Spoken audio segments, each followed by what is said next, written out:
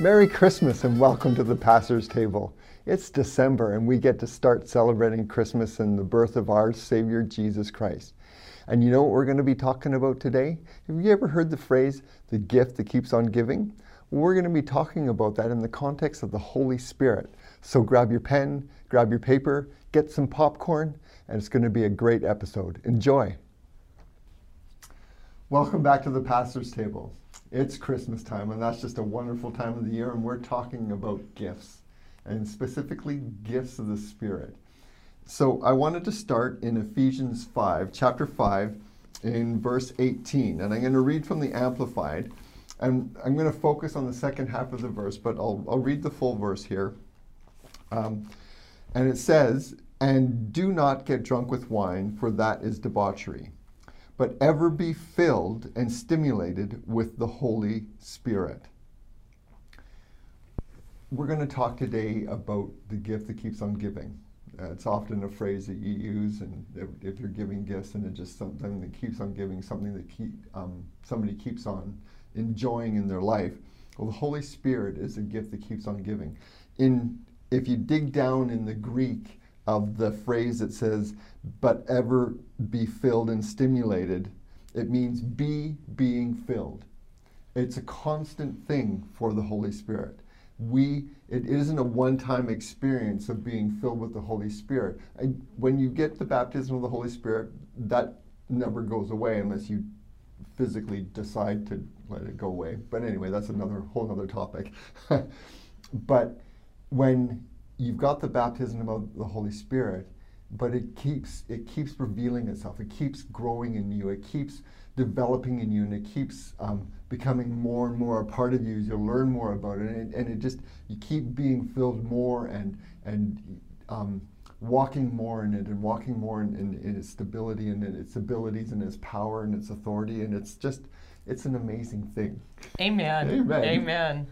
And just because we're talking about gifts and giving because of the season, we recognize that you can get something and then come January you put everything away and got the gift. Yeah. So it's more like that, you Yeah. know. So we want you to keep the gift, him, out of the closet. Yeah. And not just tuck him into your heart and not let anybody see him either. Yeah. We're not talking about a place inside where you tuck the Holy Spirit in and never talk to him again. There was this time, and I think that it was an odd situation, but nobody's ever had a busy life where they've had to run around with their children or anything like that. Be it somewhere in such and such a time. And so your prayer life starts to do this. Yeah.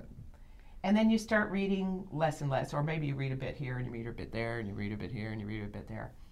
And I remember even John G. Lake said, and his life was given to the Lord. He said, "I pray as I run and I run as I pray." Mm-hmm. And so I took that phrase and went, well, then it's okay to run as I pray and pray as I run. Mm-hmm. However, so one day I'm stopping, and I was always on the run, children, music lessons, this, that and the other. Mm-hmm. And I put $10 in the gas, put $10 in, because I never had time to fill it up. And one day I'm sitting there and I'm putting that $15 in. I had the money to fill it up. It wasn't like that. I just didn't have time, I thought, to fill it up before I had to get that child to that next thing. And I'm standing there at the pump, and I heard the Lord say so clearly, "This is what you're doing with me." Oh dear. Oh, that wasn't a good day. Well, it was. Yeah. The end result was good. Yeah, that moment like, wasn't. Oh. And then I realized, because, yes, I was pastoring. And where it was showing up, in the last episode we talked about, people will see when you're filled with the Holy Ghost, they'll notice. What I noticed was there was lacking the confidence I had when I was speaking. It's not that I didn't know the word or hadn't learned the word. I've been memorizing the word since I was little. But somehow it was like getting dry. Mm-hmm. Yeah. Just wasn't speaking to me like it did before. And when that started to happen, it also wasn't coming out the way it should. There was still an anointing, and God was still moving, but not in the way that it had been before. Mm-hmm. It was limiting the Holy Spirit's gifts from moving in me, which is interesting. Mm-hmm. Why do I think that's interesting? Because I was limiting the gifts. Mm-hmm. I didn't understand about the gifts of the Holy Spirit. I didn't understand what yielding meant, and that He wants to move in me as He wills, not when I say. And that opens up a whole thing, doesn't it? Yeah, it really does. It really does. You know, when we've given our life to Christ, it's not our life to live anymore. It's His to live through us. So if Jesus is truly Lord in our lives, then we're submitted to Him, and we want to do, just like Jesus did, I only do what I hear my Father say and do what my Father tells me to do. And that was His whole focus, was to do those things. He wasn't, he was, that's what he was focused on. I was going to say concerned, but that isn't quite the right word. That's what He was focused on. For us believers, that's about submitting ourselves to Him, about letting Him do that work inside of us, which the Holy Spirit does on the inside of us, so that we can walk out His purpose for us on this life. And we can walk it out in the fullness of the Holy Ghost, in walking in that power and that authority, and being filled as we continue on down that road and along that lane that He's given us to walk on, that race that He's given us to run. Amen? Amen. Because it's not just about me. No.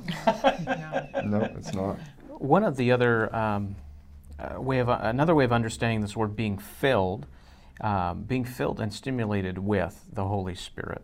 Stimulated, you could use the word inspired by. You'll see other phrases that use the word, and they were filled with the Spirit, and then something happens after that, some sort of activity. They were filled with the Spirit, and they spoke the word boldly. They were filled with the Spirit, and they spoke in other tongues. They were filled with the Spirit, and they prophesied. So you'll see throughout the book of Acts in particular that when they were filled, there was an action that followed after that. And part of that word filled, it also means controlled by or inspired by. And so even in the verse that we're reading here, it says, do not get drunk with wine, for that is debauchery. Debauchery is a loss of control. So don't be filled with wine because you lose control.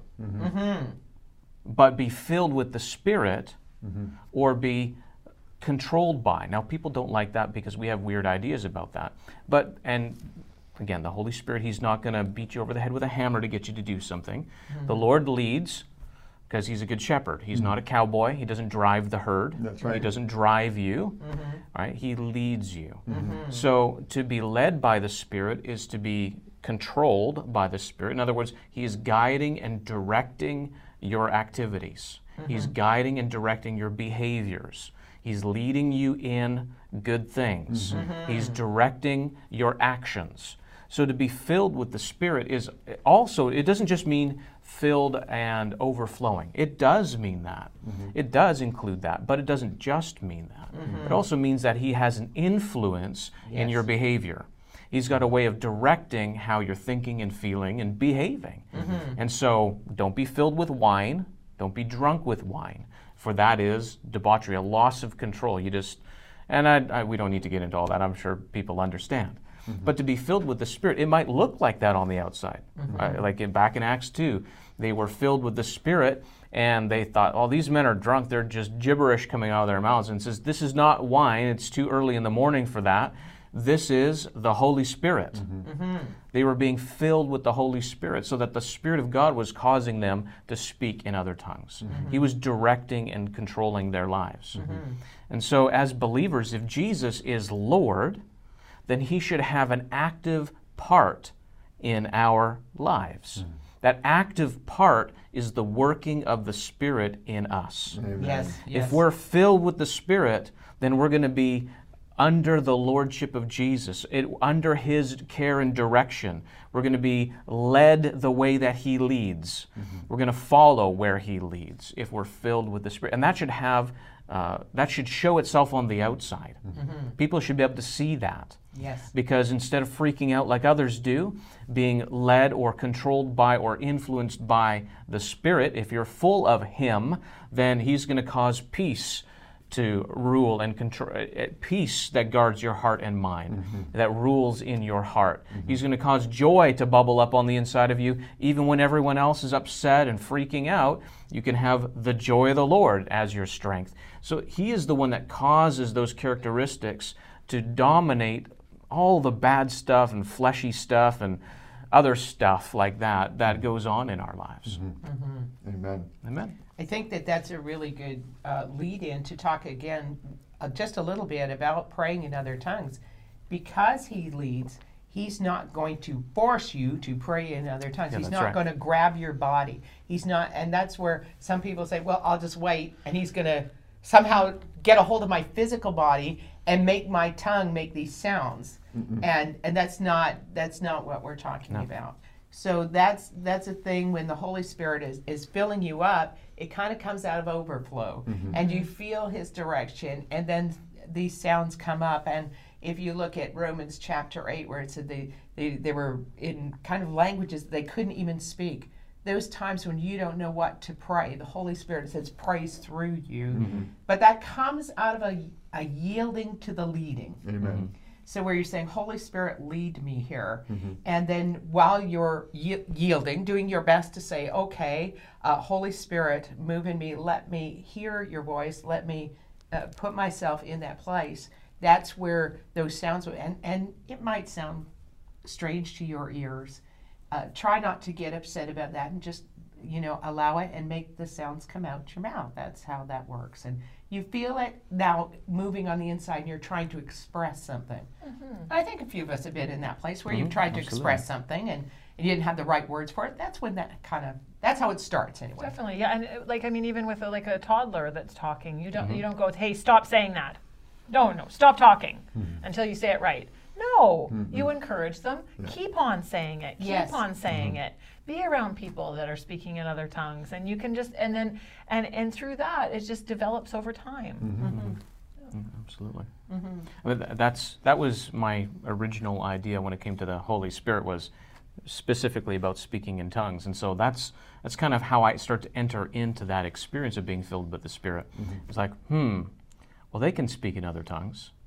I'm a believer. I have the Spirit of God. I don't see why I can't. And so I sat down one day and thought, okay, I don't know how to start this. So, and this was just my way of talking to the Lord. I don't know how to start this. So I'm just going to start making some sounds, and I just trust that you're going to give expression to it. And that was my step of faith in regards to speaking in other tongues. Now, I know, and yes, that actually started out very small, and then after a little bit, not very long, I mean, people's experience may vary. Mine happened to be after a little while. I noticed this impulse, almost, if you want to call it that. We call it an unction, is often what we say, an unction, and to say something more. And I found that the easiest way to understand it is that, if you've been in a situation where maybe it was a serious situation of some kind, or maybe you were just full of joy and you just couldn't find all the right words to say. So your heart was bigger than your head. Your head wanted to express itself and say, I'm just so happy about, but it's limited. Yeah. And your heart's bigger than that. Your heart wants to express more than that. So you've said, I'm so happy for you. And now you've run out of words, but your heart wants to say more. Well, what the Holy Spirit does, He helps us to be able to express that without the limitations of our own natural mind. I mean, how much can you say, Jesus, I love you. I praise you. Bless your name. I mean, after a while, you run out of things to say. You can. You might really mean that, but after a while, you're so good, you're so holy, and then, then you're looking up stuff to try to figure out what am I going to say next. You know what I'm saying? Yeah, absolutely. But when you begin to speak in other tongues, there is an expression that is much greater than what your mind is able to convey. And that expression that comes out through other tongues satisfies the heart's desire to express itself. Yeah. And that's one of the many things that speaking in other tongues does for us as believers, is allows us to express what's going on in our heart without the use of what what our own intellect and our own understanding limits us to. And in that place of yielding, then it makes much more sense when believers are talking about the gifts of the Holy Spirit in 1 Corinthians 12, that they operate pretty much the same way, under His leading, at His administration, as He wills, it says. And so when we're in that place of submission, those things can work. And God's not limited to His working. We're the ones who limit His working. And so that's why yielding is such a key in all of this. And somehow when we understand how to yield and allow the Holy Spirit to speak through us and pray in other tongues, and we'll also be able to, says, pray in our spirit and with our understanding. So sometimes when we're in that place of yielding, like you were talking about, suddenly an English word might come out. That's good. That's the understanding. God's helping you. Yes. And it's a great way. And so that's why when you hear some people, they might say a few sentences in their prayer language, and then they might say some things in English and think, oh, well, they're just making it up. But you realize there's even a different strength in the English that comes out with There's that. an inspiration to it. An inspiration that's noticed, Yeah. Yes. that is sensed, and you can be aware of it. Absolutely. I heard Kenneth Hagin say that speaking in other tongues is kind of like a doorway that allows us to enter into all the other gifts of the Spirit. And so I have noticed in my personal life that over a period of time, as I spend time praying in other tongues, I become more aware of how the Holy Spirit wants to lead and direct in the gifts of the Spirit and other things of that nature. Because I've taken the time to yield primarily my intellect, my mind, yield that to what the Spirit is saying in my heart, to that unction in my heart as I'm speaking in other tongues. So as I took time to yield, I became more aware of how the Holy Spirit was leading from the inside. So tongues is like that doorway that allows us to enter in so that we can begin to recognize how the Spirit of God is speaking to us and leading and directing our lives. It's like the doorway to the gifts of the Spirit as well. And this is so helpful for all of us because that keen awareness and it really pulls in our focus so that we can hear Him better, because it really is about hearing. It's about hearing His voice and also trusting it. And our awareness is so important, to be aware this is the Holy Ghost. And the more that we spend time recognizing that's the Holy Spirit, that's Him at work, that's that voice that's been prodding us, the more we pay attention to it, we get confident in that. And it might start in small ways, and that's perfectly fine. And we get those little nudges. We listen to them. We pay attention to them. We participate with them. And so you're activating that awareness. That was God trying to get my attention. Now it's making more sense. Oh, that's His leading. You know, perhaps I should turn the car this way today and I'll avoid traffic or an accident that I didn't even know was going to take place. Or perhaps I should go early to pick up the children, or I need to leave earlier for work, or a bit later. There's all these kind of little places God wants to work every day in your life. And He can lead you to speak to other people, and I should just give this person's been on my mind, I should give them a call. And He can work wonderful things through opportunities like that. One of the other things that I notice is that as we spend time speaking and praying in other tongues, that it helps us stay in a place where we're filled, like what we're talking about, be filled with the Spirit. It helps us stay in that place of being filled, so that we can always be filled with the Holy Spirit. That really helps us a lot. And I know a lot of people like to go to meetings where they're having a Holy Spirit weekend or whatever they call it, so that they can have a big experience up at the altar and be filled. But we can actually have that in our lives every single day. And speaking in other tongues helps us to enter in and stay in. the Holy Spirit. Let's have a Holy Spirit speaking in tongues life. Yes, absolutely. Amen. Amen. Not a visitation. Yeah. That's right. Yeah, I often find myself, I'm sitting at my desk and I'm like, oh, I'm praying in tongues right now. No wonder you're filled with the joy of the Lord. Amen. Yeah. Amen. Amen. Amen. So once you've received the Holy Spirit, keep praying in other tongues. Yeah. Build yourself up in your most holy faith. Be filled with joy, and know what's coming next.